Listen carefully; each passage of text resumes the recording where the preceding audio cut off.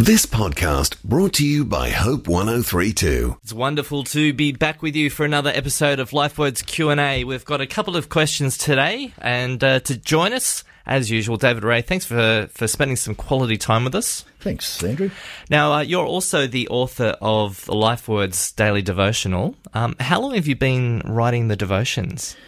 Andrew, I find it hard to think. It's a number of years now. I wouldn't really know. I mean, I probably would have written hundreds and hundreds and hundreds of them. Why did you start doing them? I started back in about 10 years ago, I think, when I was full-time minister of a church, and I felt that people perhaps weren't reading their Bibles often enough, or regularly enough, or deeply enough, and yet people at the same time were saying they appreciated my teaching on a Sunday. So I thought, well, how about I give them a bit of teaching through the week as well?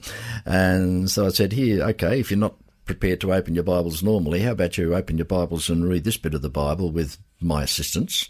And so it started like that, because I do believe firmly that people need to be soaked in the Word of God, and yet sometimes just simply reading the Bible might not give them enough insight, and so I was offering to help them do that. And so that's I think, why it was first started, a desire to see people interact with the Bible so that it comes to life for them. And people may have heard you on the radio as well on a Sunday afternoon here on Hope, indeed. but also on Sydney station 2CH. You've done spots for a long time.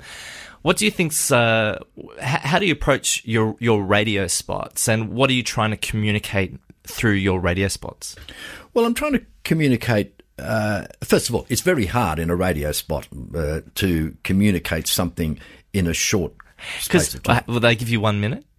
Thereabouts? Yes. So what are you trying to communicate through a 1 minute radio spot? Through a 1 minute spot, what I'm trying to do is to, as it were, start people thinking about something.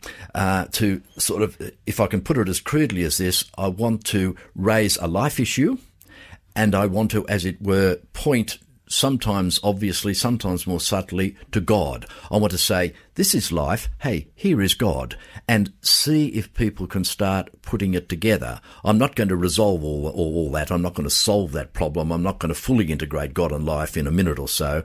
But what I want to do is to say, here is a life situation. Oh, here is what meaning and significance God can provide in that situation. Or hey, have you got this particular understanding of Jesus, the church, the Bible, and so on? Hey, think about it this way. And so, in other words, I'm really wanting to tap them on the shoulder in that short space of time and get them thinking.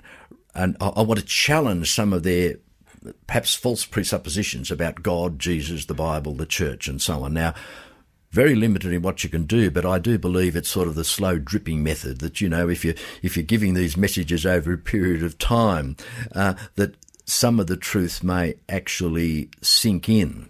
As you would know, many years ago on radio, many decades ago, the Church of England had a half hour on a radio station, and the Roman Catholic Church had a half hour and so on. But they quickly realised that people would just simply switch off. But now we have our 60-second spots, our 2-minute spots on Hope 103 and so on. We have these spots because people are not going to say, oh, bit of religion, or David Ray or Andrew Morris or whoever, well, I'll switch them off. No, they're not going to do that. It's just going to be there, and we are aware that it's background. People are not necessarily sitting down in front of the radio making notes. Of course they're not.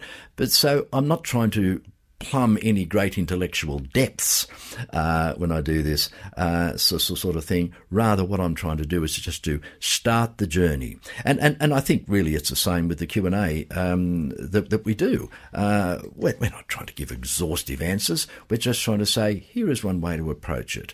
Or look, you've got a bit of a misunderstanding there in that question. Perhaps you can look at it another way. So it's the beginning of a journey. It's starting to get people to think and rethink their lives in the light of some of the truths about God. Okay, well, David, we're going to get started. This listener has submitted this question. I'm romantically involved with a non-Christian man. My friends warned me about the dangers of this, and I'm aware of them. However, I believe I can be the means through which he becomes a Christian. So what should I do? Yeah, you are in a difficult position there. I'm assuming the man's a decent guy. But it's still an issue that you can't be at one with him in such a significant area of your life, which is your faith. I mean, it's a bit like someone being absolutely passionate about music, absolutely passionate about music, say classical music, and the person you're involved with absolutely hates it, sort of thing. It's that sort of thing.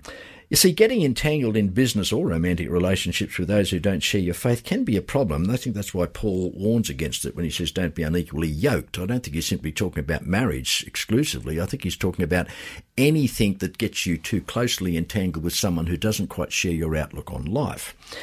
But look, what makes things more difficult for this person is that you are believing that you can somehow witness to him in this situation. I can be the means through which he becomes a Christian. Well, I'm not going to deny that. I do know, actually, personally, of people who've been in your situation and their partner becomes a Christian, and that's wonderful. So I'm not denying it, but careful, because you can show him the grace of Jesus Christ and tell him the good news of Jesus, but you can't be sure of how he'll respond. So how's it going to be if, as your relationship goes on, he doesn't turn to Christ?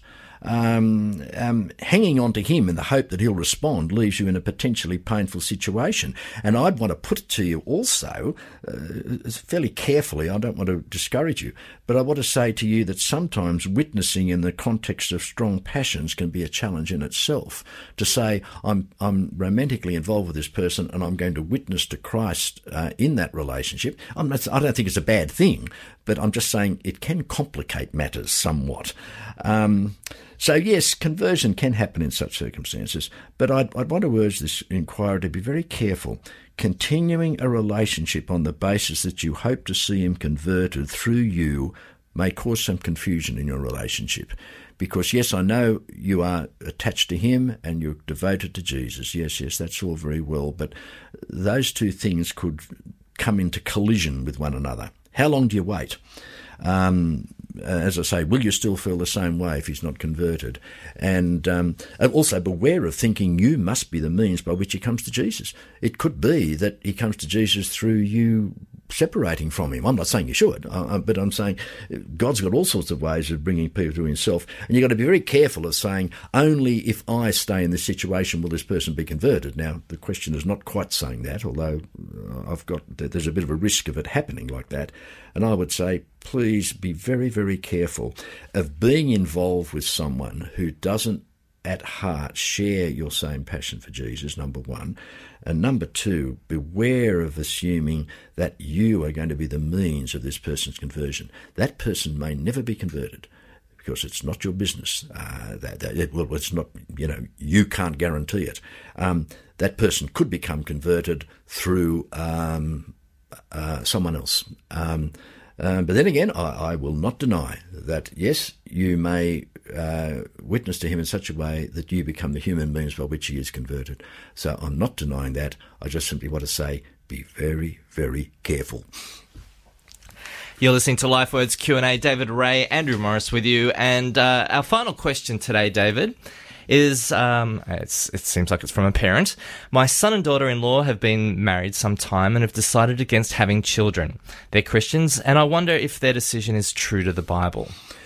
It's one of those funny ironies, isn't it? It's ironic that some couples desperately want children, while others choose not to have them. Now, there's no clear biblical text to say all married people are to have kids. Obviously, some can't have them, even though they want them, and so we certainly don't condemn them. This command to be fruitful and multiply is a general command to humankind. I mean, generally, marriages produce children. Sexual relationships usually carry the implication of childbearing up to a certain age. But all that falls short of demanding that couples have children. We said in one of our earlier Q&A segments that you'd caution people against smoking, but you'd have to stop short of saying it's a biblical law. See, what's concerning here is the motivation. I don't know what this couple's motivation is. Why not have children, assuming they're able to, of course? Some might envisage, for example, dangerous mission-type service. They might be saying, well, my whole aim in life is to go into some of the troubled parts of the world, I and my partner, and we are going to serve Jesus in those places, and I'm sorry, having kids would not be fair and not be right. Well, okay, I mean, whether or not they're right in that, I would argue that that's not a bad motivation. But you see, others might not have kids because they want to live a more comfortable and affluent lifestyle. I'm sorry, how expensive is it to raise children? And how much trouble it causes to raise children and so on. And they've seen other people with kids and they say, no thanks, I don't want any of that. I want to live a comfortable, affluent lifestyle. I want to have my overseas holidays every week and I don't want my household to be cluttered up. Well, I think that's questionable. And I'd even say it's basically rather self-centred. So, look, I can't label their decision as sinful without discovering the reasons. You'd want to know the reasons. Why are they? Why have they decided against having children? There can be valid reasons, but there can be invalid reasons. But please note that they might change. If you're a parent who's worried about your son and daughter-in-law, that they could change. This might be their decision for the moment.